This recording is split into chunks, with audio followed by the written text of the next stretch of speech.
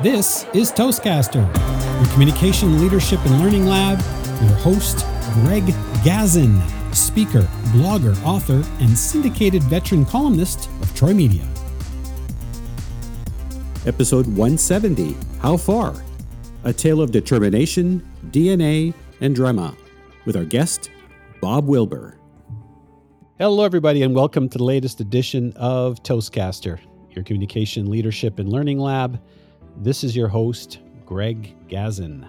Our guest today is Bob Wilber, and he's been writing creatively since grade school and was first published at the ripe age of 16 in the St. Louis Sports Magazine. He is the son of a former Major League Baseball player and a mother who passed along her communications and public relations skills to her youngest son.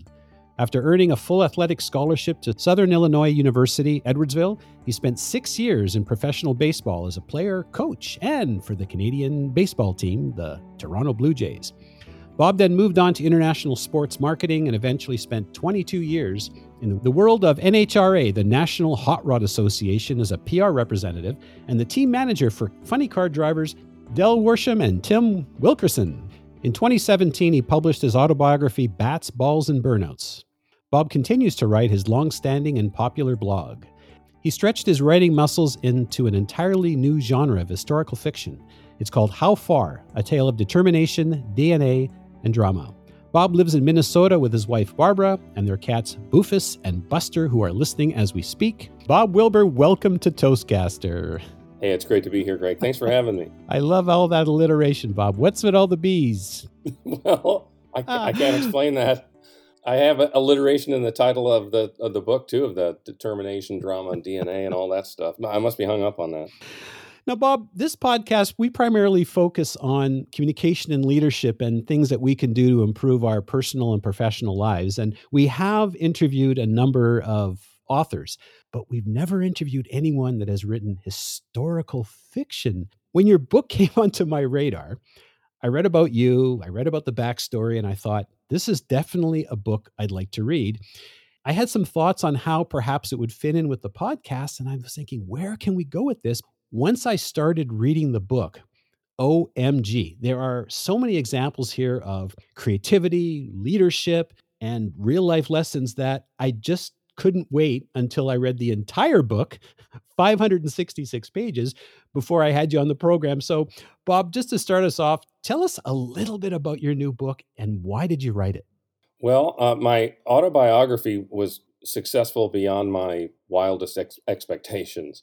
I thought, my wife and a couple of my siblings will buy it and that'll be it. It sold very, very well. I did a Kickstarter campaign to have the funding to do it because I retired in order to become an author. And that went over the moon well. That just gave me the confidence to step outside any comfort zone I might have ever had. And after 22 years in drag racing as a PR guy, couldn't tell you how many thousands of press releases and race updates and race reviews and proposals and all sorts of other things like that I had written. But I considered that kind of industrial writing. It has to fit a format. It has to be, who, what, where, when, and how. And I got as creative as I could in that role. And it made a name for me because I stretched the bounds of what press releases were supposed to be to make them engaging and tell stories. So, forever people were telling me, man, you got so many great stories. Your life has been so crazy. You ought to write a book. And so I did. I wrote my first book, Bats, Balls, and Burnouts. And then I thought, well, that worked. So what can I do next? And I bounced a couple of ideas off myself because I don't really consult with people on this.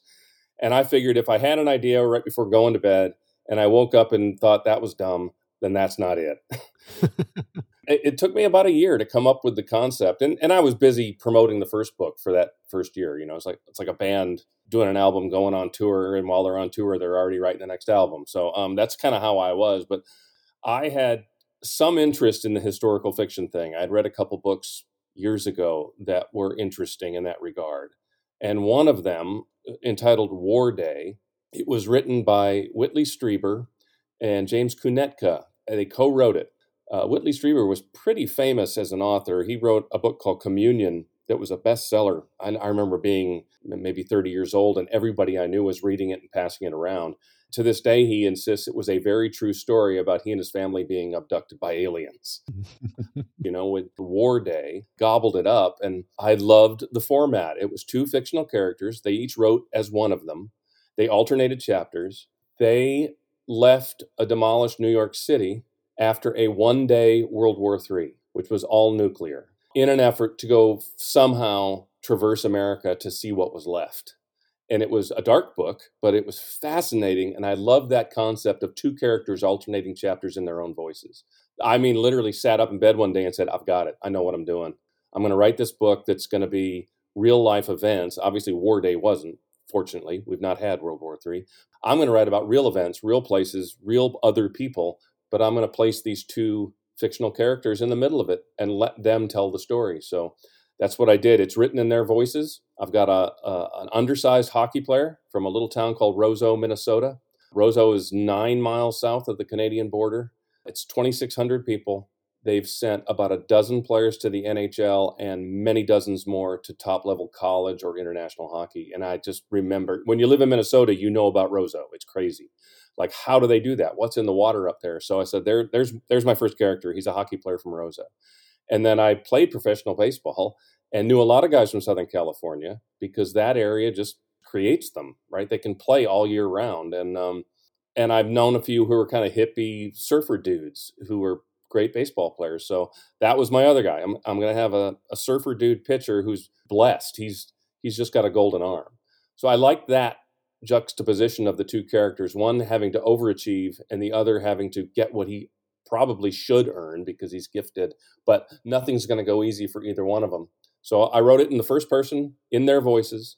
And that was a challenge to not be caricaturish. Southern California guys really do talk like that. They really do say stoked and rad, and that's totally gnarly. I mean, Sure. they do talk that way. And then you have to try to not make the Minnesota kid sound like he's in the movie Fargo. Because that's an easy trap to fall into. It's a totally different mindset there. It's a very stoic Scandinavian part of the country. And write it as them. And it was a joy to write. It took me a year and a half, but it was an absolute joy to write. I told my wife after maybe 5 chapters that I don't even think, I threw my outline away. I mean, I had it in my head what I wanted them to do.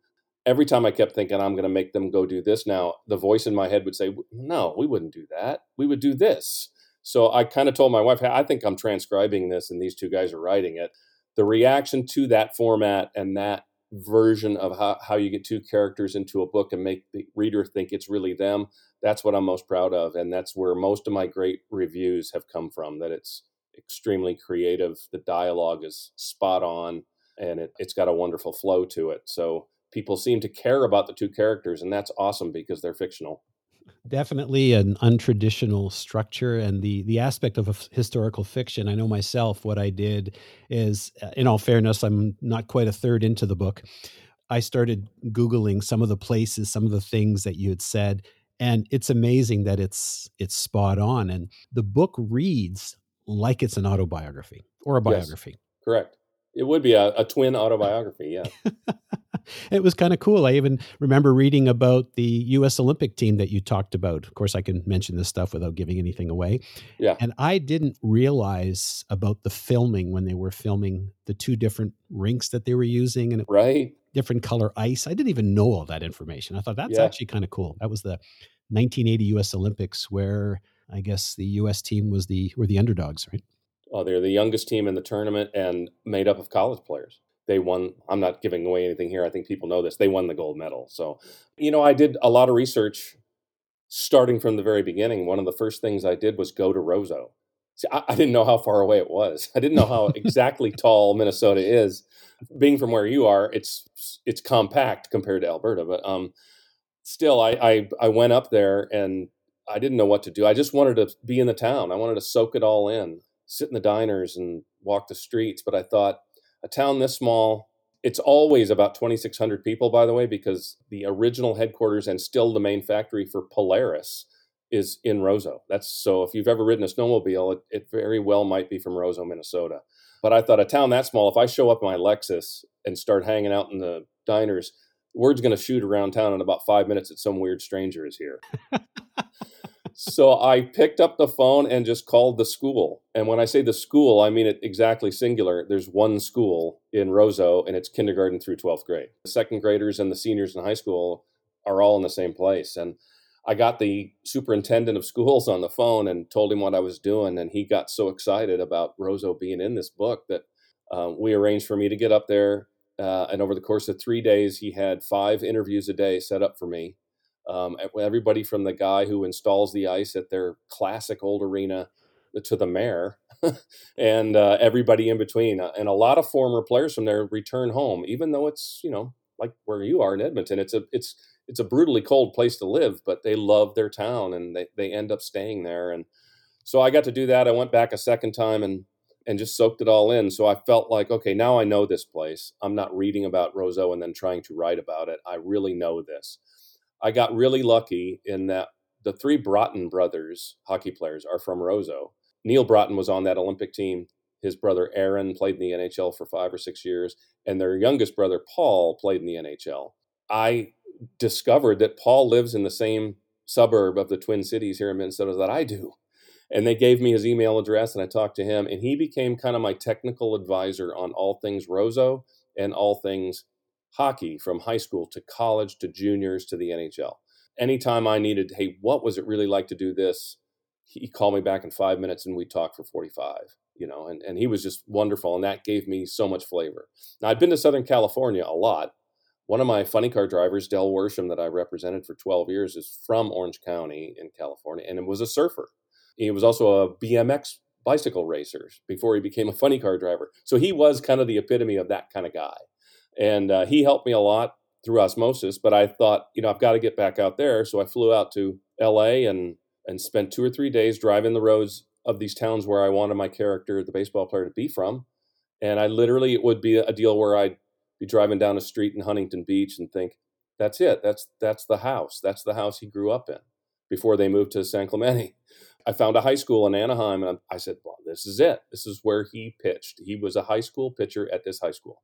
All of that to me is very real. And when it is that real, it's a lot easier to write because you're not making it up. You're just letting it soak into your brain and bring these characters to life. That's, I think, what I'm most proud of, is that a number of people have reviewed it and said kind of what you just said. By halfway through the book, I was wanting to Google their stats because I thought they were real people. I forgot that an author wrote this. So I think that's the ultimate compliment.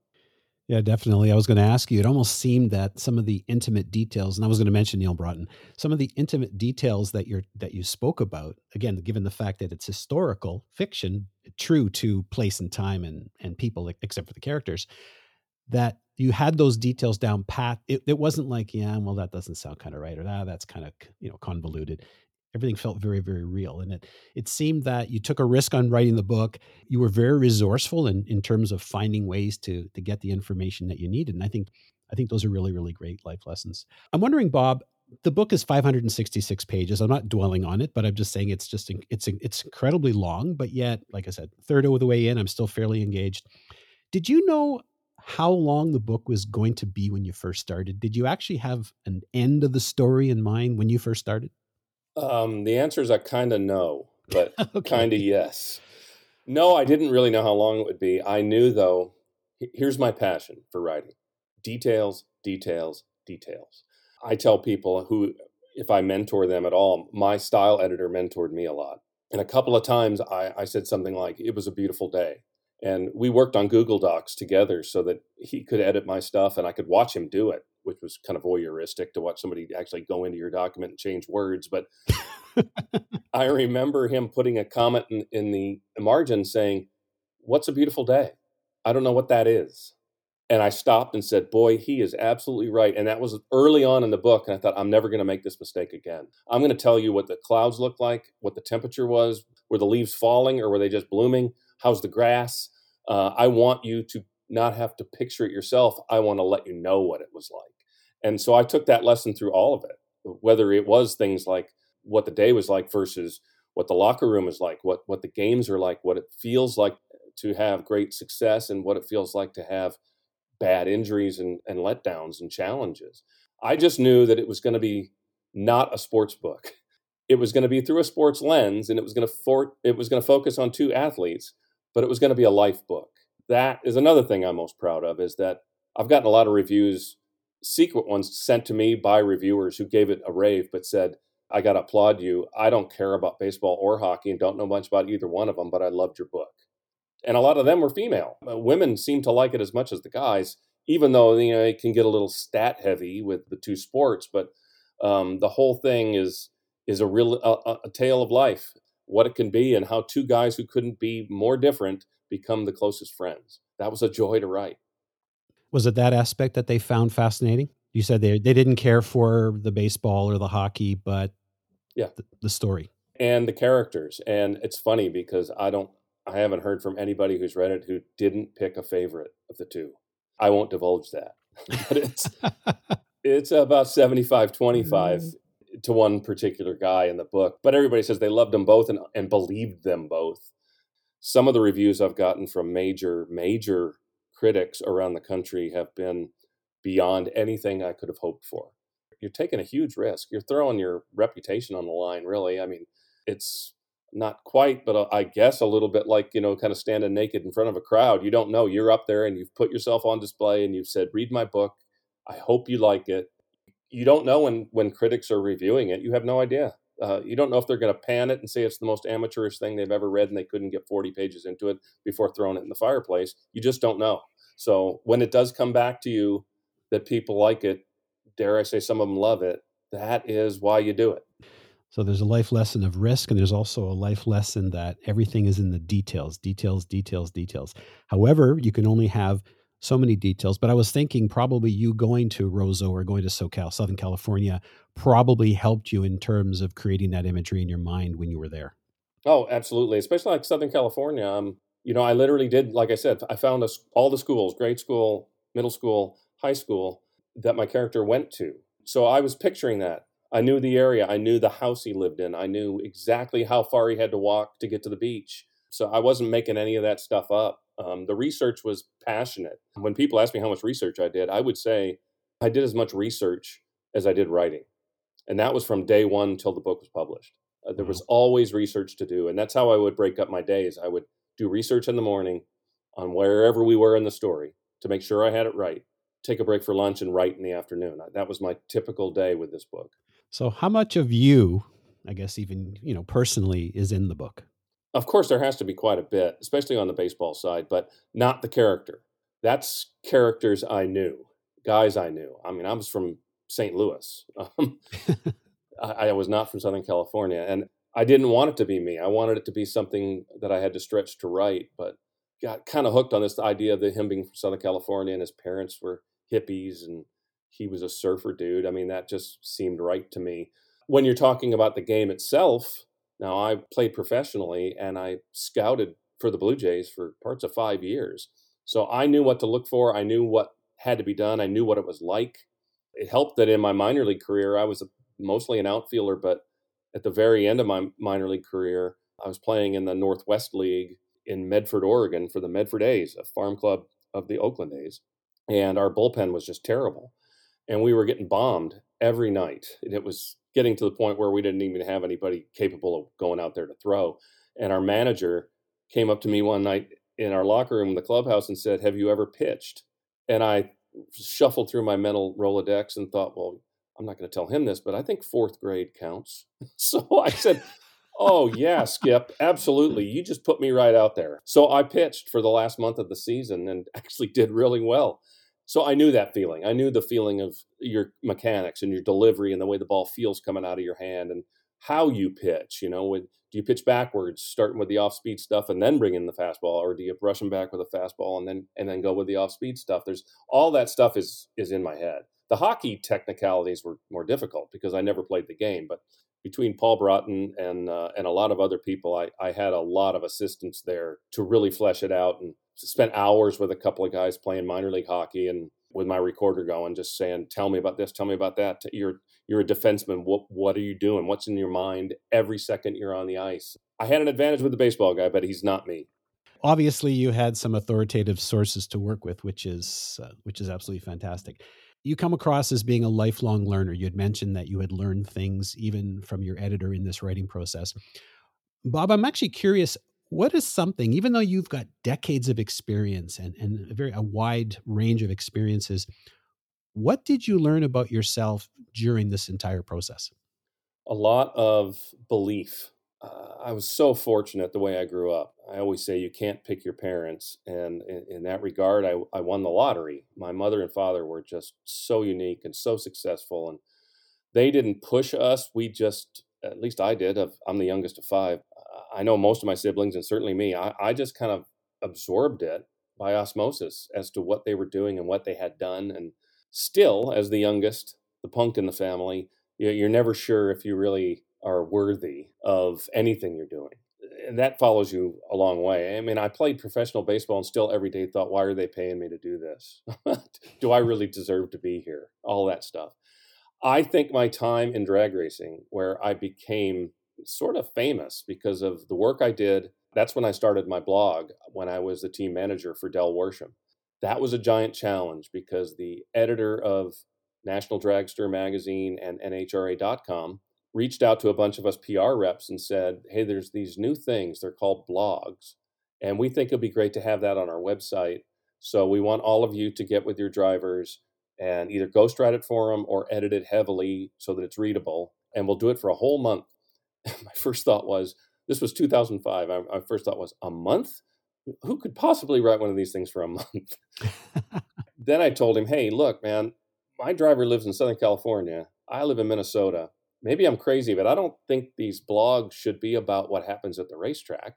The readers have all seen that already on TV. They know what happened at the racetrack. It should be about your life. It should be about what you're doing, your kids, where you and your wife went on vacation, stuff like that. And I said, I can't do that. I'm 1,800 miles away and he's busy as heck. So I don't think I can do this. The editor said to me, okay, here you go. Let's see if a guy no one's ever heard of can write about stuff they don't care about and still entertain them. And I immediately said, you got it. I'm writing this as me. My wife thought I was nuts. She literally said the words, who wants to hear what you did today? And I'm like, I don't know. I have no clue. I don't know if this is going to be really, really embarrassing and a failure or if it's going to work. Within 2 years, it was the number one blog on the site. And at the end, when I retired in 2015, at the end of 2015, the day I quit, they just took the whole blog page down because I was 95% of their hits. That gave me, we're back to that point of belief, that gave me some belief that I did something that most people thought would be a complete disaster and turned it into something that made me known. And then, writing the first book. But this one was the next giant leap. And you were absolutely right when you said I'm a continual learner. I just relish the idea of trying something so different, so outside my comfort zone that, again, it was going to be a sink or swim moment.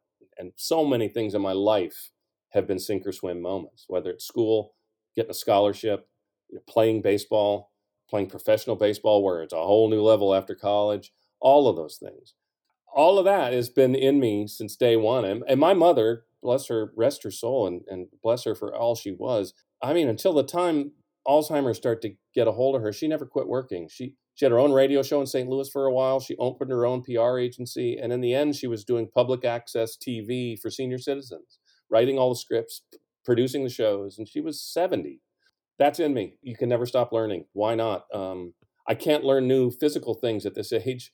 My knees and shoulders won't handle that after all those years of baseball. But writing was in me from the day I was born. And I might as well just keep learning because there's always something to learn. Well, it sounds like you're busy promoting your book. You're out there. I know you've been on a number of podcasts, a number of TV and radio programs. What's next for Bob Wilber? Oh, there'll be another book. And I couldn't have said that before this one. This was the kind of make or break book. Like if this is successful, then this is kind of what I'm meant to do right now. I don't know what it'll be. I have some ideas. I want to get done promoting this one. We've had a great couple of months here with interviews just like the one I'm on right now with you. That's the stuff you got to do, but I love doing it. I mean, that's why I'm here with you. I think this is the fun part. It's definitely a lot of fun. It sounds like, Bob, that your whole life has been one incredible cross-country journey. And I'm just curious, and if someone wanted to, let's say, get into writing or perhaps baseball or perhaps drag racing or perhaps public relations, and you've been in all those, or let's just say that they have a career of their dreams or a job or something that they want to accomplish in their life. I'm just going to put you on the spot and ask you, what would be one piece of advice that you might be able to give them? This is so funny that you asked that question, because I was thinking about this last night in a parallel sort of way. You see all these self-help motivational books that are, I think I was listening to the radio and it was some musician or something saying, if you dream it, you can make it happen. And I'm like, no, if I dream being a rock star, I could never make that happen. If I dream being an astrophysicist, I could not make that happen. But I learned what innate talents I had and which ones motivated me the most and gave me the most joy. And then I dreamed it and made it happen. But that whole blanket statement of if you dream it, you can make it. I was never going to be a center in the NBA. I was not going to be a center in the NFL. It's got to be realistic. And so that's my first piece of advice is find what you're passionate about and, quite frankly, what you're pretty good at. You don't have to be great. You just have to be competent, because if you love it and you're competent, you'll keep pushing yourself to get better. Does that guarantee success in whatever the pursuit is, that you're going to go to the big leagues or you're going to sell 1 million books? No, none of that is guaranteed. But if you're doing it from the right place in your heart, that this is my passion and I want to be the best version of me I can be in this role that I've chosen to put myself on public display, then yeah, you got a chance to get better no matter how long you keep going. Sage advice. How Far? A Tale of Determination, DNA, and Drama. This is Bob Wilber's book. Bob, I'm going to give you the most difficult question is, where can people find the book and how can people reach you? 2 ways, and one of them is the same. I have a website. It's called bobwilber.net. Now, I always do this because my name is spelled Wilber. And whenever I spell my name, I emphasize the E, because a lot of people think I'm Orville Wright's brother, or I was the guy who owned Mr. Ed, the horse. So I'm not Wilber with a U. It's bobwilber.net. My bio is on there, my background. And also on there are direct links to the sales pages for both books on Amazon. If you go to my website, there's a lot of information there, but right there on the landing page, there's a button to click on that takes you to the 2 books. And then one more click and you're there. I hope people will check it out and consider it an option for your nightstand for reading. You can follow me on Facebook, Instagram. As of late, I'm like one of the last of the Instagram party, but this old baby boomer's figuring it out anyway. And I'm on Twitter. Definitely the book, Bob. It's definitely a life lessons book told through a sports lens. What the beauty of it is that everybody and anybody can relate to it. And it's just a great story. It's so far so good. I'll have to let you know how it turns out at the end. I want to know that. Absolutely. We'll definitely put a link in the show notes. And also, please take the opportunity and share this podcast with your friends, family, and everybody else you know. Bob Wilber, thank you so much for taking the time to be on the program. It was an absolute pleasure. Thank you, Greg. It was a pleasure for me too. And stay warm up there. Once again, this is Greg Gazin. We appreciate you tuning in. Now, I'm not sure how you joined us, whether you joined us directly through Toastcaster.com or iTunes, but either way, you can pick up the podcasts there. If you really enjoyed the podcast, we'd really appreciate if you took a moment to leave us some feedback on iTunes, because it really helps with our ratings. Plus, also feel free to drop us a line. Tell us what types of things you're interested in, what your Toastmasters specialty is, or what kinds of things you like to speak about. And perhaps maybe we'll even have you on the show. This is Greg Gazin. Till the next time.